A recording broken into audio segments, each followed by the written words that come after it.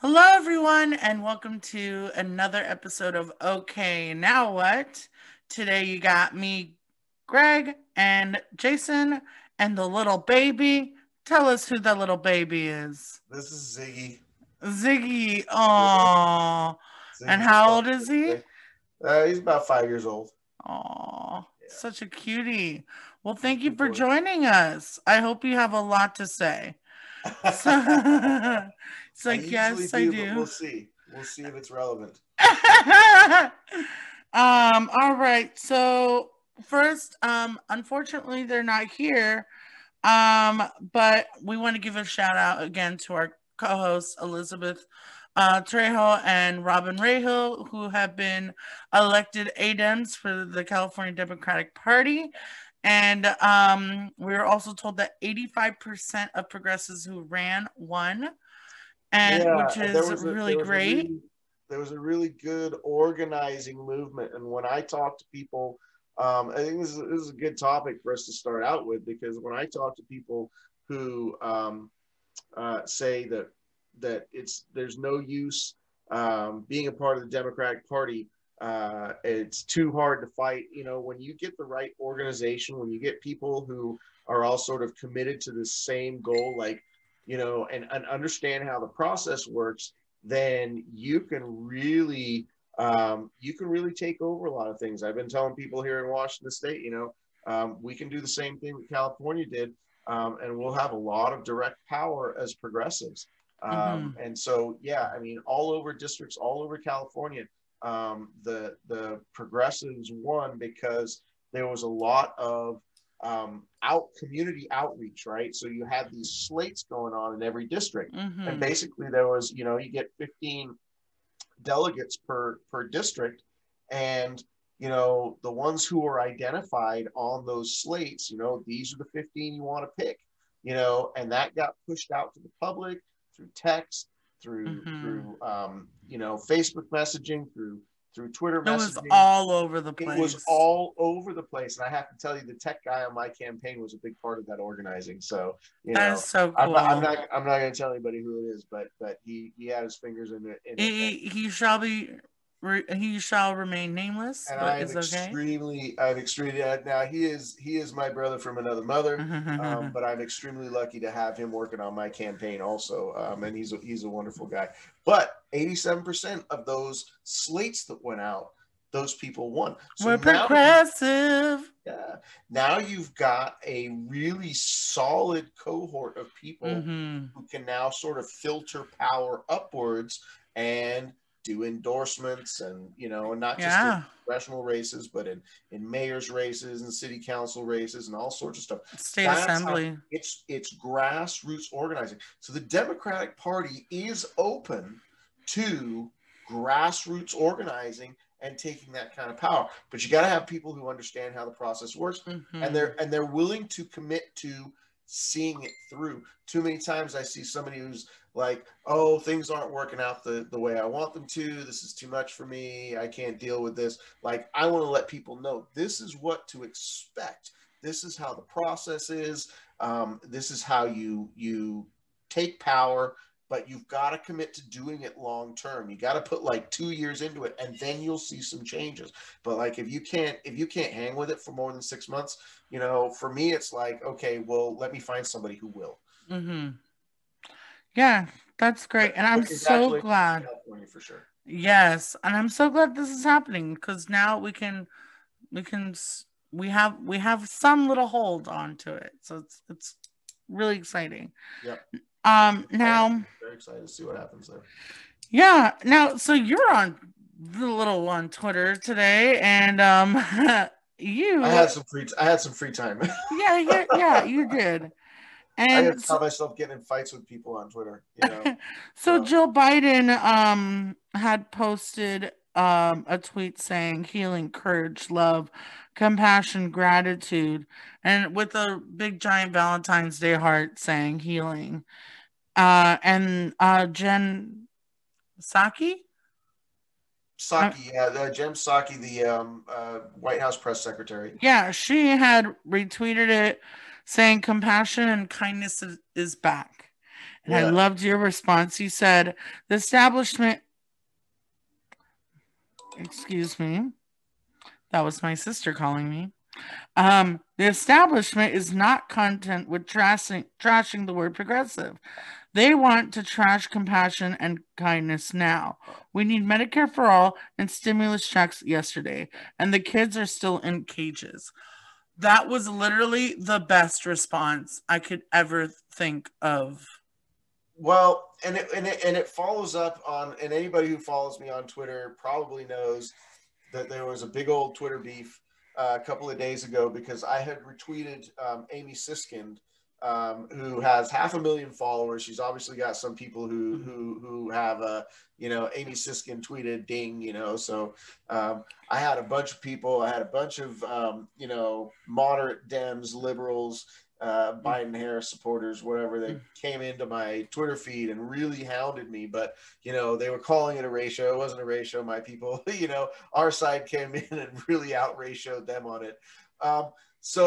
But this idea, it is the mentality. It is that brunch mentality that so many of us on the left said, we said it back in 2016. Hillary Clinton gets in office, everybody's going to think the job's done, and they're going to be like, oh, we'll just let these people do their thing. Democrats are in charge, peachy keen, everything's going to be fine. Just wait for things to take their, the process to work. And so I had retweeted Amy Siskind on something. She was like, basically saying how wonderful it feels right now. And I had said, well, to me, it feels like we're drowning in student debt still. Yeah. It feels like tens of millions of people don't have health care. And it feels like kids are still in cages, Because that's exactly what's happening.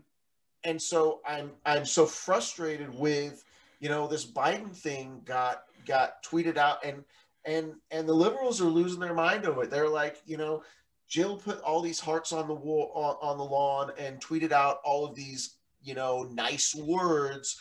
And isn't it so good that our country is going back to compassion and kindness? And I'm like, I don't, we are being denied our stimulus checks here, compassion and kindness, while people still don't have health care, while we are still turning people away at the border who are seeking asylum, which is a human right. Asylum is a human right, people, and people are coming here from there, either climate refugee or economic refugee, and they are looking at our country for help, and they are being turned away. So while we still don't have health care, and while the kids are still in cages, and while we are not getting, it's going to be another month before we get economic relief, and it's not going to be what they said, and now they want to means test it even more. I don't see the compassion and kindness. And when they start, talking like that, it makes it really, maybe trigger's not the right word, but it sets me off, because I'm like, here they go. They're going to brunch. They're going to sleep. And what pisses me off is that I don't care about your damn little hearts. This is performance. This is theater. And I want policy. I want change. I want the kids out of the cages. I want Medicare for all. And I want some damn checks. Yeah. Now, if you were doing all that and you wanted to just do some cute little Valentine's Day thing, yeah, that's when you can do that, because you're actually bringing stuff to the table. Joe Biden, you're not. I don't want to be a humbug. I really don't want to be a humbug, because I want people to, I want people to be able to enjoy the fact that Trump is gone. That's fine. You can enjoy the fact that Trump is gone. But to have this era of, all right, Jill and Joe are in the White House now, and all is right with the world, and that's the vibe you're putting out. It's really, it's, for me, it's very disingenuous, and I think it's there to placate people. And like I said, I don't want to be a humbug. Have your hearts, but can you imagine? Yeah, I mean, the way if Melania had done that, and I'm not going to defend Melania in any way. I mean, I think Trump and Melania are a terrible thing, but the optics of it, like if she had done something like that, they would have gone. These same people would have gone after her, and talked about how could you possibly say this while this is going on in our government, right? So the whole script would be flipped. And yet it's the same situation because materially for people in this country, 3 weeks into the Biden presidency, things have not changed. And that was one of the arguments that the liberals kept wanting to make. Well, it's only been 3 weeks. And I'm like, we heard a lot of day one stuff. We heard, we know what executive orders can do. None of that stuff was done. We're going to go back to this Obama style of negotiating where you start from the middle and move to the right. And we're already seeing it happen. Yeah. It's very disappointing because if you want to be excited that Trump is gone and you want to be happy about it, cool. Use that energy to now be able to hold your representatives accountable and not play into not play into this neoliberal fantasy. But yeah, so moving on. It's day 4, 3 into the impeachment trial, and I don't pay attention to any of it. I know. They're not going to convict him. I don't think so. But there was some damning footage shown at the impeachment trial, which in fact was a little scary. I'm going to show you this 4-minute clip. I first have to, pull it up. Yeah, I know what you're talking about. I haven't seen it, but I know what you're talking about. Okay. Damn computer. All right. I'm sharing the screen now.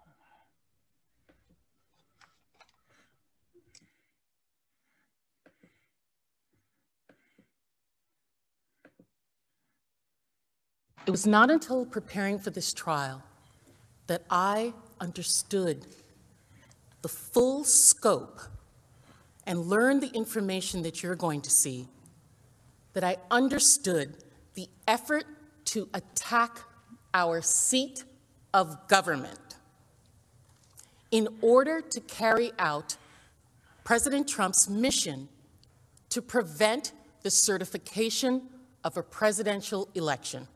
Multiple capital entries. 1318. A 12 to 50. We're coming around from the south side. Be advised the speed ended. Intel 1, be advised, you got a group of about 50 charging up the hill in the west front, just north of the stairs. They're approaching the wall now. They're starting to dismantle their reviewing stands and throwing metal poles at us. Cruiser 50, give me DSO up here now! DSO! Multiple law enforcement entries! DSO, get up here! All right, we're 30 seconds out. We need some reinforcements up here now. They're starting to pull the gates down. They're throwing metal poles at us. Cruiser 50, DSO, get up here! Okay, we're here. 12 to 50, we're here.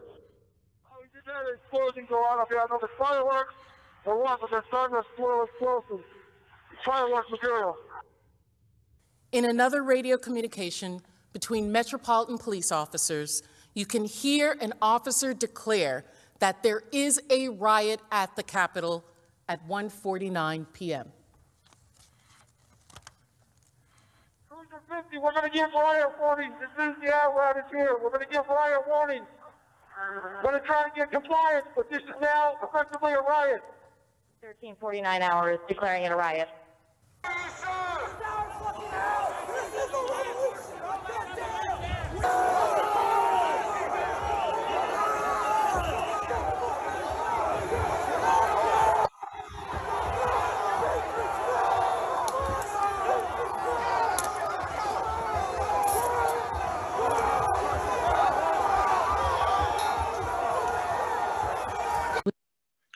So I'm going to go ahead and end it right there. But what is your thoughts on this? He committed treason. Why are we still having this conversation? I want to first acknowledge, because I am very critical of police and policing, and the racism inherent in police, Mm-hmm. the history of policing, and police unions that aren't really unions. In fact, I talked to somebody today and I said, police unions are essentially protection rackets for the oligarchy. But, I am extremely critical of policing, and I believe that we need to go beyond defund the police, and we need to abolish the police and decarcerate our entire society. And if we can have the right social supports for, universal social supports and jobs guarantees and, housing for everybody, that we're really going to be able to shrink that police down to, a very minimal force. And and we'll see what happens. That's my goal, and I think that's how people all live in harmony. But I do want to recognize that those cops, were legitimately terrified, and you could hear it in their voice. I still don't know that we have the full story on who knew what about that day in terms of the police, and who called for backup, and they were clearly let in, though. They were clearly let in, but I don't necessarily want to say that message filtered out to all of the Capitol Police or the DC Police. I mean, who really knows? I haven't read anything that said these specific people knew this specific, because there were some officers there who were legitimately there to defend the Capitol. That they were acting on their job. That's fair. There was literally one of them that led them the other way, away from the Senate chamber. And so I believe that there were some police there who were legitimate terrified. Like I said, you could hear it in their voices. Yeah. So I don't want to diminish that. But as far as it's stunning that so much of this started with and was centered on Trump's statements about the election and the fraud of the election. Yeah. And if you are shouting, we've got limits to free speech. I mean, it constitutionally you can't shout fire in a crowded building. You can't incite riots. You can't yell bomb in an airport. Yeah, and you can't incite riots. And so I don't think there's any doubt that Trump's rhetoric incited a riot, and people got hurt. And this is the same guy who said good people on both sides. Come on, we're used to this already. Yeah. So yeah, it's going to be a shame. I know some people on the left are like, this impeachment. The liberals love it. Right, the moderates are like, yeah, go impeach. The left is like, we got to get on with real policy, and this is a distraction. I don't think. I think it needs to be done. I think it needs to be done. But the way that they are using it as a distraction to not get shit done. Yeah, oh yeah, we can do other things. We can do other things also. We can multitask, guys. Right. It can be done. Well, and that's another thing, just while we're on that, when I was critical of how little, has actually been done to, like I said, deal with our material problems right now. One of the responses on that tweet thread was, well, I think our first, we're dealing with the pandemic right now. And I thought, what, we should be able to handle multiple things at the same time. FDR did it. We can deal with the pandemic, and we can get people health care, and we can change our policies on the environment. There's all sorts of things that we can do. We can. Yeah, we can. Start building sustainable public housing. There's all sorts of things that we can do to say that we can, this one thing is happening, so everything else grinds to a halt. I think, that in itself is a failure of our government, if that's really the way it is. And so look who decided to join us today. It's Thomas. Thank you. I'm glad you're able to come on. We had a little bit of a tech issue, but it's okay. Yeah, that's good. So it is February. We were supposed to do this last episode. Unfortunately, things got hectic and we didn't, but we want to do two shout outs for Black History Month. One, we want to shout out the anniversary of the NAACP. It is their 112th anniversary. Jason, you retweeted this earlier. Do you want to go ahead and share more information? Sure. Well, following race riots in Springfield, Mhm. which was the land of Lincoln, the capital city of Illinois, in 1908, a number of people got together, black people and their white allies, and they formed the NAACP. And so I'm not gonna. I mean, we all are aware of the NAACP, but the point that I made when I retweeted about this. Was that those founders of this organization were primarily socialists. W.E.B. Du Bois was an amazing socialist Pan-African thinker. And I don't know if Ida Wells, how much she was tied into the socialist movement, but certainly the women's rights movement. And, to think about where we are 112 years later, the comment that I made, that back when the NAACP was formed and following those race riots, which really kind of spurred its creation, here we are 112 years later having what is essentially race riots again, and that it has been so well established that over the last century, the links between capitalism and racism, and I forgot the other thing that I that I was going to tie that to: capitalism, racism. Anyway, and police violence. That we are dealing with those same problems. In I'm not sure, because obviously we weren't there that long ago. But we're the things that are the root of so much conflict in this country have not gone away. And I think we really, we need to work harder. Obviously we need to work harder, but I think, there needs to be some kind of awakening in I'm going to get in trouble for saying this, but sort of the white liberal mentality that we're really not done. Like, capitalism really is the problem here. Capitalism, it really is. are so tied together. And I want to say, for my own journey in understanding the racism part, is I used to be much more of a sort of a class reductionist. Like, the economics of this are really at the root of the problem. But as much as they are, the racism of our society is really its own separate entity and needs to be addressed as its own separate entity. So I have grown out of that sort of class reductionism into really understanding the intertwining of the two, but also the separateness of the two, dealing with economic issues and dealing with racial strife. So that's what I wanted to say, but congratulations to the NAACP. Good socialists. Yes. And speaking of socialists, we want to give a shout out to the historical Black Panthers. They were a political organization formed in October of 1966.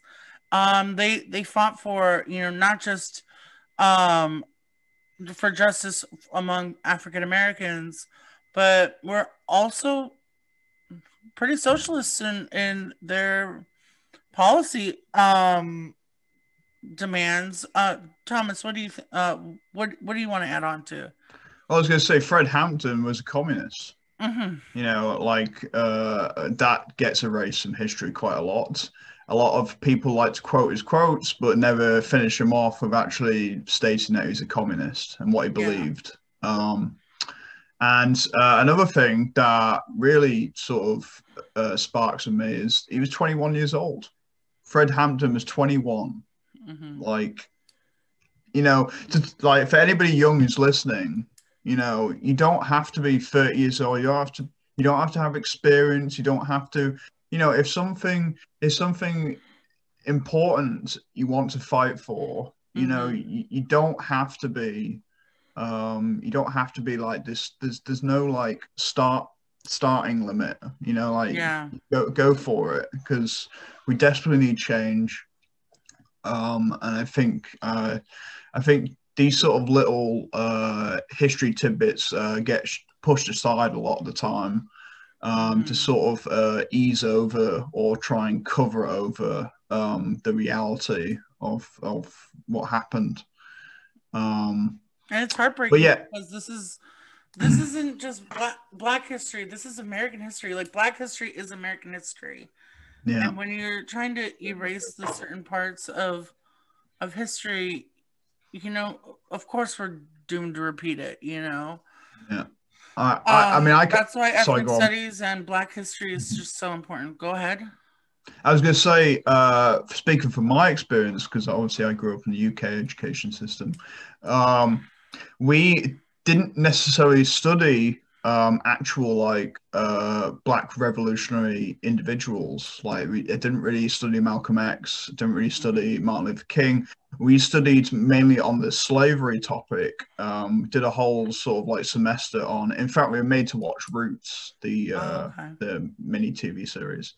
But a lot of the time, what happened was that the idea that the British somehow were part of the liberation movement, even though it's they didn't really do it by choice. A lot of people forget that Haiti was the first to sort of revolt and liberate itself from slavery. So you know, a lot of these times, unfortunately. And this happens in a lot of Western countries, is that they try and rewrite the idea that they sort of quell the actual sort of history of the involvement that the amount that they were involved in with suppressing and taking advantage of a whole entire demographic of people and try and spin it in a way that sort of sounds a little bit nicer than what it actually was. So yeah, that is high time that we had some actual real education on history, because you are right, Black history is history. It should never be just, you know, cemented down to a month, but this is Exactly, where we are. when we have 11 other months of just white BS. But this is where we are at the moment, so we really need to get this out there to people. Yeah, I mean, topically relevant, you brought up Roots, and so I'll mention that the passing of Cicely Tyson at the age of 97, starting that miniseries. I remember watching that when I was a kid. I was 6 years old in 1977. I didn't watch it at the time, but I remember my parents watching it, and then I remember watching it, you know, probably as a repeat. Maybe I was 10 or 11 years old, but you know. And then the other thing is HBO Max. If you've got HBO Max, they're releasing the movie today on Fred Hampton, Judas and the Black Messiah. So when we're wrapped up here, I'm gonna go watch that. Some Daniel Kaluuya and doing Fred Hampton. And watch party. I wanted to follow. I was a high school teacher for almost 20 years, and so I've been through many Martin Luther King celebrations. And I remember back in the late 80s when we had our first in Washington State, it was like 86, 87 that they changed the federal law, made it a holiday, and that we started having that recognition in schools. But, you know, as a high school teacher, the Martin Luther King assemblies are always very sanitized. They're always they're very much focused on racism, and that's fine. You know, I mean, you can do a whole assembly on racism for Martin. You could do a whole week's worth of, you know, of course. But always left out is the fact that our country, you know, J. Edgar Hoover was after him as a communist. He spoke out against the Vietnam War. You know, he spoke out against moderates. Yeah, spoke out against the moderate whites and said moderate whites are the problem, and spoke out against economic injustice. You know, and so when we do these assemblies for school every year, and believe me, as the activist I am, I talk to the administration. We need to be including this. We need to be doing the full picture. I would write articles for the school paper on this. You know, let's not leave out, you know, the fullness of what Martin Luther, because he was an amazing movement leader. Yeah. The movement was just not focused on one thing. It was focused on, a much bigger picture than just the racism aspect of it, because it's all interwoven. I mean, militarism and imperialism also has huge, interwoven racism into it. Not just in our country, but globally. Yeah. So I wanted to say that just that's my experience, that we still have not gotten to a point where we can all really talk honestly to our kids about who Martin Luther King was, and what he meant to a wider movement. Yeah, I agree. All right, now let's go ahead and bring on our guest, Christine Olivo from Florida.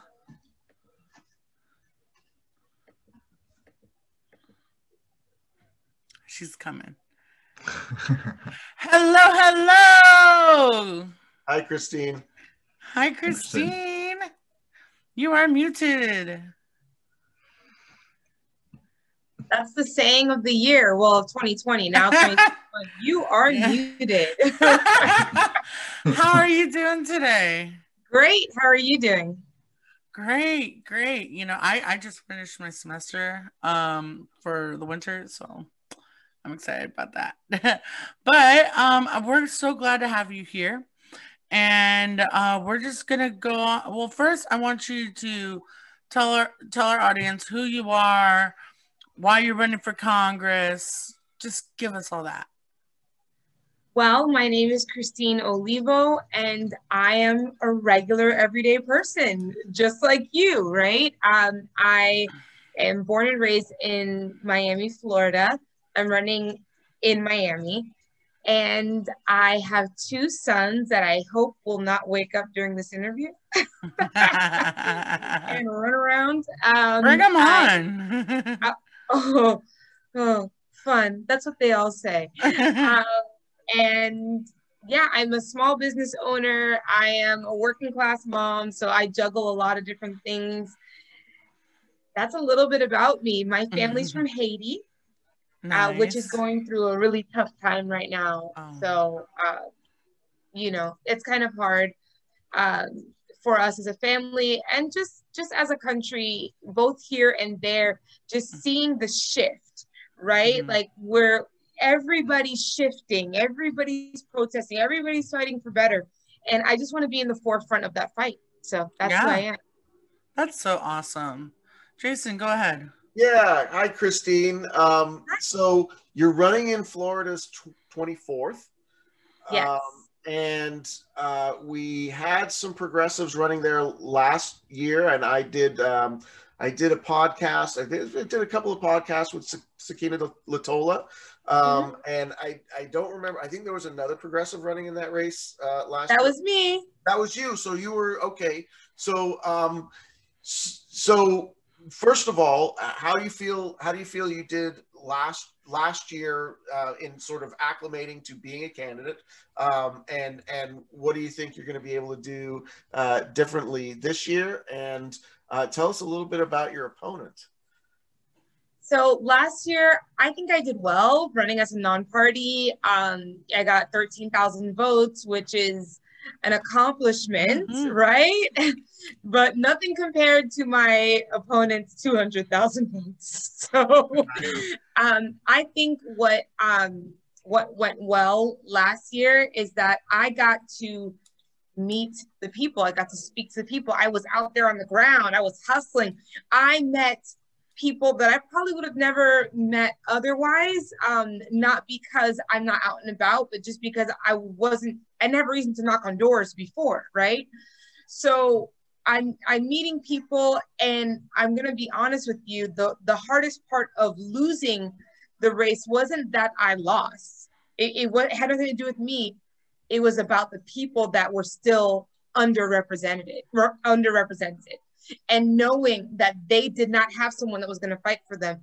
And that's what keeps me up at night. And that's what plagued me. And so this time around, I'm running to win it for them. my goal is to win it for them. And so I'm not running as a non-party affiliate anymore. I am running as a Democrat. I know. I am doing the same thing, you know. I mean, okay. It's a political reality that I think the left is really struggling with. Yes. But, you know, we are very much a two-party system. Our voting systems are not designed for successful third parties. I agree. And, you know, if you got to pick one of the two buckets to be in, of course, you're going to be in the Democratic bucket. Yeah, exactly. And you will have a voting base that will respond to that. So got to make it through the primaries, right? Yeah, got to make it through the primaries. Yeah. Totally understand. Now, there's a lot of redistricting going on as well, so we are in for it. I don't even know. I feel like it's going to be an all-out battle for to draw these lines. For those of you that are watching that don't know, every 10 years there's a census, and after that census report is done, we redraw the lines so that the country is equally represented. Right? So Florida will be gaining 2 seats. Now, Congress always stays 435 members. So if Florida's gaining 2 seats, that means there's going to be some states that are losing seats. And so we already know that West Virginia is going to lose a seat. I think they're going from 3 seats to 2 seats for that state. So, yeah. Wow. Yeah. What about California? Do we know anything about California? California, I think I have the map. I'm trying to remember off the top of my head. I know Texas is gaining 3. Yeah. Oh. I don't know. I can't remember California. But I'll hit you up later once I. Thomas, do you have anything to? Yeah. I was just gonna add to that last point about running as a Democrat. I think until we have ranked choice voting across the country, I think it's very difficult to run as a third party candidate. I remember in the UK during when Corbyn was Labour leader, and what the neoliberal demographic tried to do is they tried to split off into a completely new party in order to try and take down Corbyn, to try and make out like, because they were so against the idea of being part of the conservative branch, but also didn't want to have anything to do with a socialist agenda like Corbyn. And so they tried to form their own party, and it completely bombed. Like, it completely, like, it got no votes. About 9%. They got it was horrendous. But it was enough to take the win away from. It was enough to take the win away from Corbyn. So it can be used strategically. It can be used to siphon votes away from a party. But yeah, I do believe that unless we get some sort of ranked choice voting across the country. And not only that, I want to go ahead and add on to that. Like, the Democrats do also make it hard to make the third parties even, you know, what's that word? Like, even viable, you know? And that's a form of voter suppression. Party suppression is voter suppression. Sure. Yeah.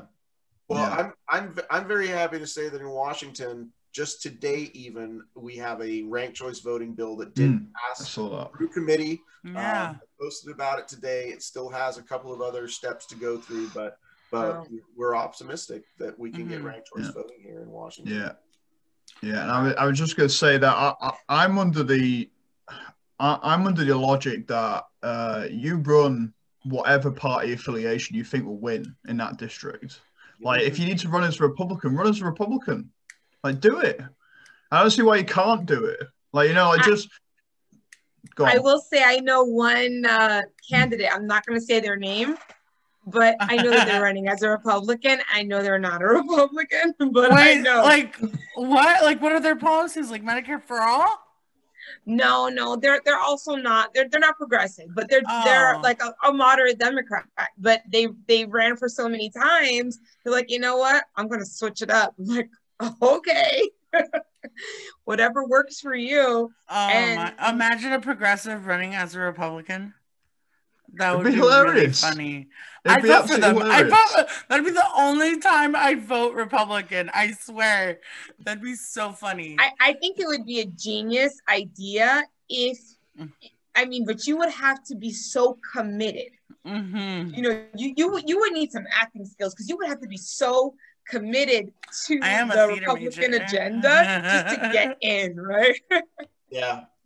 Unless you knew how to take over the party at the grassroots level, and you could get a bunch of other people who are committed to do it with you. So, Christine, I have a question for you, or just your thoughts on your intro sound like you're really connected to your Haitian roots, and one of the things that I am running on as a candidate, and I think a lot of the progressive left is, I mean, we're very anti-capitalist. We're very anti-imperialism, anti-colonialism, and anti-fascism, and all of that stuff is really, it's all connected. But for hundreds of years, Haiti is a country that has been exploited horribly. Mm-hmm. And still is, Yes. And that's really what I wanted you to talk about is, the relation that you see, sort of the global capitalism that we on the left in America is fighting against, and how that global capitalism has affected, the Haiti. I mean, I think you probably have a lot more insights than stuff I could go out and read, and so I just like you to talk about that. Well, okay, so Haiti's a very spiritual country. So a lot of people in my family have a theory, right? They feel that because Haitians fought so hard to be liberated and to be the first, Black country to be free from slavery, that we were punished. Like almost like a curse was put on us, right? Like that's, and maybe it's not really a curse, but maybe it's like everybody got together and said, oh, absolutely not, we're not going to allow this. They may be free now, but we're going to keep them oppressed. Like we are going to make sure that they do not thrive. And so now we gotta like go over there and sage it up? Like maybe like that's what I'm like. I will grab my sage right now. So now it has taken decades for Haitians to realize the negative impact that America has had on Haiti. Not obviously they've realized it, they've verbalized it, but to actually come together and collectively say, stay out of our business. Like if you look online right now, Haitians are saying, we want the US to stay out of it. We are going to fix this problem. We are going to fix our government, and we don't want you anywhere near it. They are tired of Americans. They are tired of we need a new ambassador, but they're tired of the ambassadors taking the government side and not being there for the people. We are tired of them giving.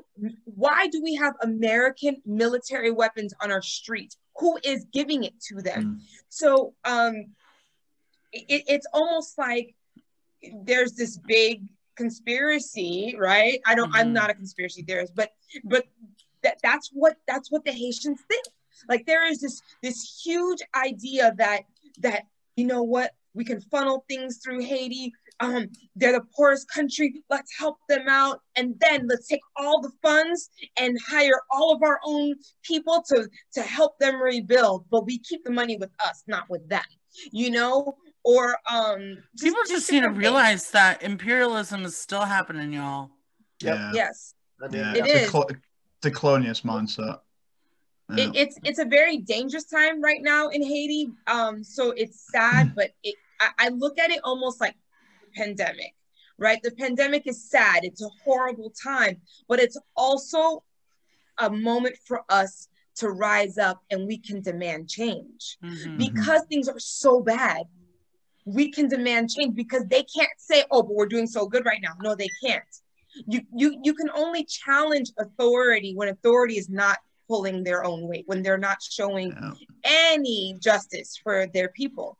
So anyways, make a long story short, Haiti is realizing that they have to take their own power back. And I just want to say that regardless of what you hear in the news about Haiti being the poorest country in the world, which they love to say every single time, Haiti's They've said it beautiful. since I was a kid. I'm almost 50 years old, and that's all we've ever heard about Haiti. Yep. Yes. But my I still have family in Haiti. We have we have property in Haiti. The mountains are beautiful. My family goes and they'll vacation there, but nobody talks about that. Nobody talks about the mountains and the views and just the people and the culture and the music. No one talks about that. They just say that we're poor. And then you see kids with no shoes in the streets. And then you wonder, hold on a second, why don't they have shoes? Why are they in the streets? Why are we taking pictures of this when we should be asking, where's the money? So exactly. Wow. Thank you. I love your passion on that issue. I know. Thank you for bringing light to that, because, not every day I think about that. And that's something we need to start thinking about.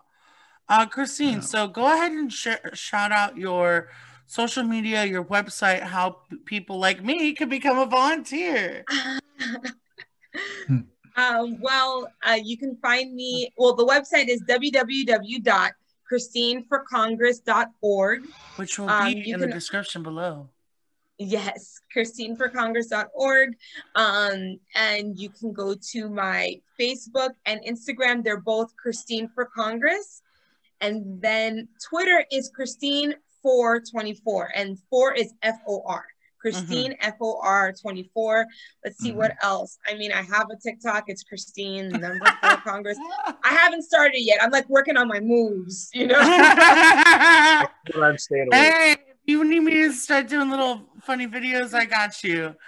Yes. And you can volunteer. You can sign up for everything on the website. But overall, even if you don't research me, I just want whoever's watching to take one thing and know, there is no qualification other than the fact that you have a passion for your community for you to run for Congress. Before I put my name in the hat, I was just a mom of 2 boys trying to survive. Well, I was fed up. That's why qualifications. Yep. You have to be 25 years old and you have to have been in the country for 7 years. Beyond that, go for it. Yes. Obviously, like the technical qualifications, but that literally is it. Like your age, and where you live, and your citizenship. Like that is it. Other than that, what I'm saying is you don't have to be an attorney. You don't have to have a degree. You just have to have a passion for the people and a willing heart and an open mind. So please consider running. If you're watching and you're thinking maybe I should run, yes, you should. Thank you so much. Unless you're Donald Trump, and then you definitely. Oh no! Yeah, go away. No. Well, thank you so much, Christine, for joining on. Like I said, all her info is in the description below. Check her out. Real pleasure to meet you. All right, everyone, and that concludes our episode of Okay Now. We hope to see you next week. Next week we have Alexandra Hunt, who is running for Congress in Pennsylvania's 3rd district. And please check us out on social media. Our social media is in the description below. Also, please tune in next week. Bye. Subscribe.